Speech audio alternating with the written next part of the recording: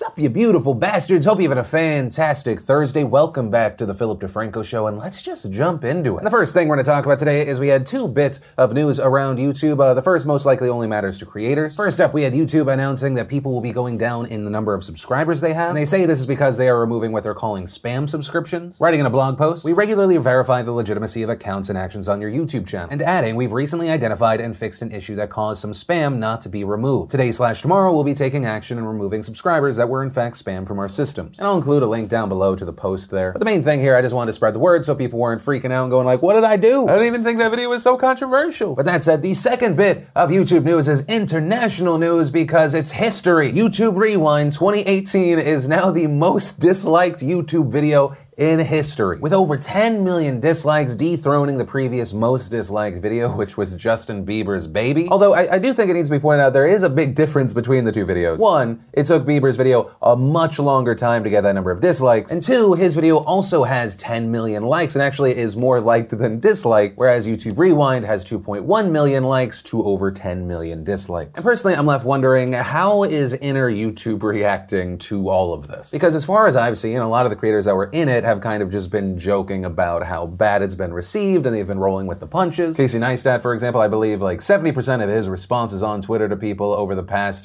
few days has been just K-pop! K-pop! And Marquez Brownlee, MKBHD, he posted, "We made history." So I think the community and audience at large realizes that it's not any of these one creators that created this piece, that they were just brought in there. A lot of people kind of know the story. A lot of creators are invited, you're there for a long time, they use you like that, which was also one of the big complaints from a number of people that were featured in YouTube Rewind 2017. But the reason I wonder how YouTube is receiving all of this is because of something that MKBHD hit on, I think, really, really well in his video. They obviously are a company that has to make money, and the way they do that is by pairing advertisers to content.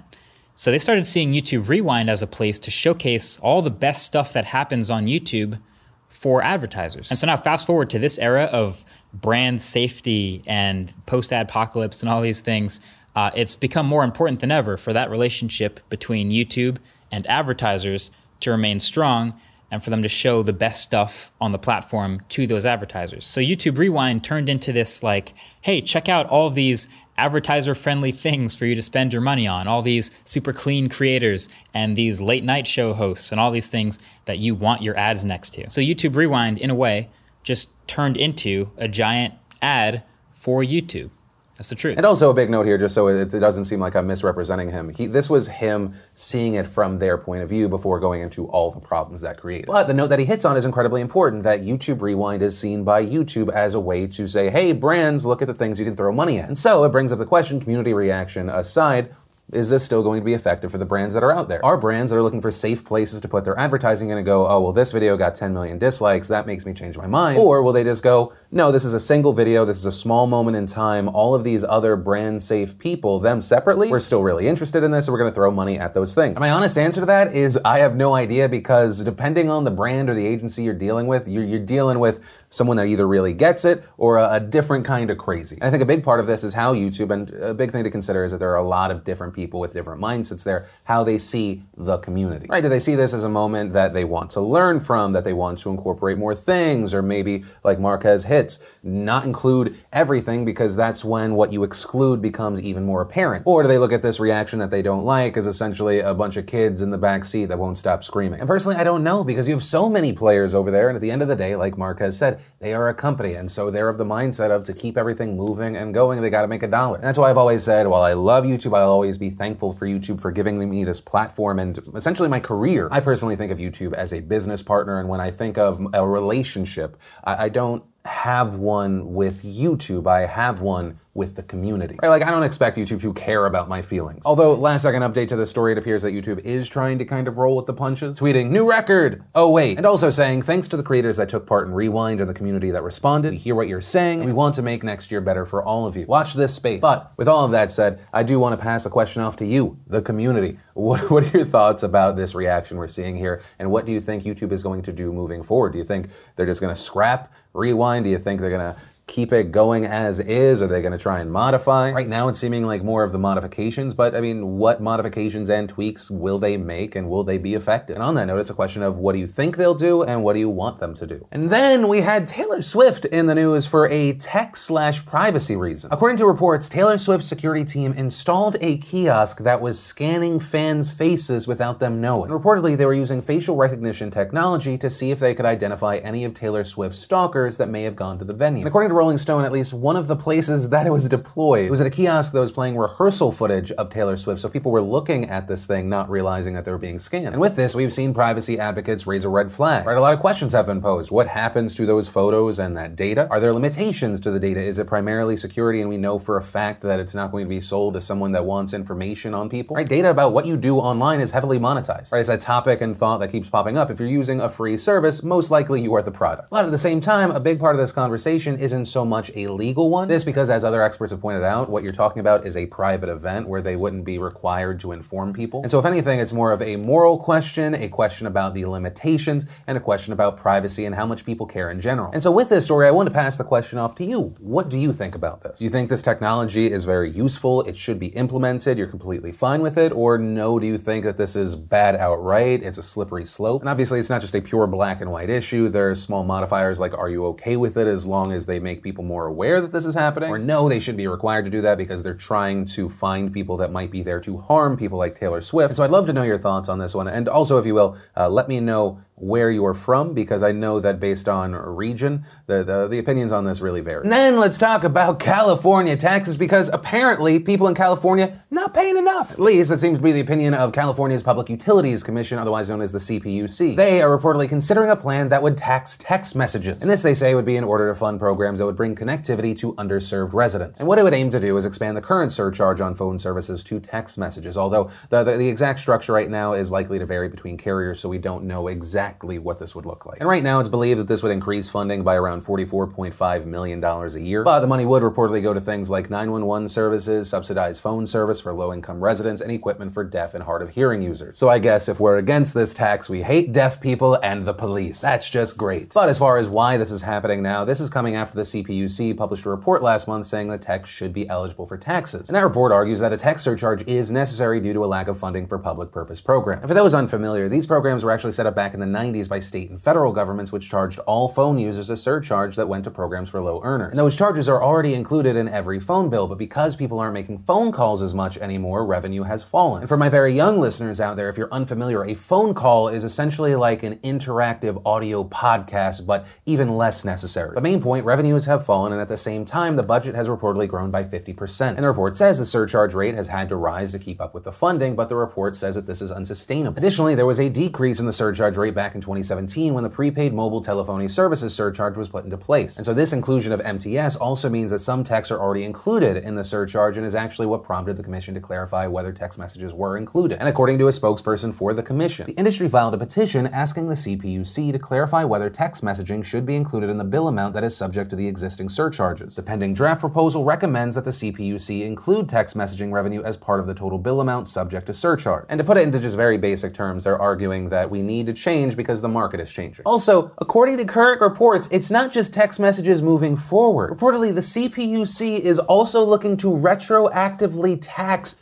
5 years worth of text messages. But that said, as you might imagine, there are people against this. In response to the report, the CTIA, which is a group that represents the U.S. wireless communications industry, they filed a comment saying that the CPUC was wrong in its assessment that text messages were telecommunications services. And to argue this, they pointed to a draft declaratory ruling from the FCC that included text as information services, right? So similar to emails, which are exempt from taxes. Also claiming, this isn't really simple, that this tax would create an inequality between traditional carriers and messaging apps like WhatsApp and iMessage, and calling this move illogical, anti-competitive, and harmful to consumers. And some of the big news here is that on Wednesday, the FCC actually adopted that draft, officially making text an information service. And this resulted in Jamie Hastings, Senior Vice President of External and State Affairs of CTIA, saying, "We hope that the CPUC recognizes that taxing text messages is bad for consumers. Consumers exchanged 1.77 trillion messages in 2017, making text messages one of the most common and effective means of communication for Americans. Taxing this service would burden those who rely on and use this service each and every day." Now, Now, as of recording this video, the commission has not officially responded to the FCC's decision, but they still do have an opportunity to change the draft proposal before it is voted on, which is expected to be January 10th. And as far as my reaction to this, I mean, one, as someone that lives and works in California,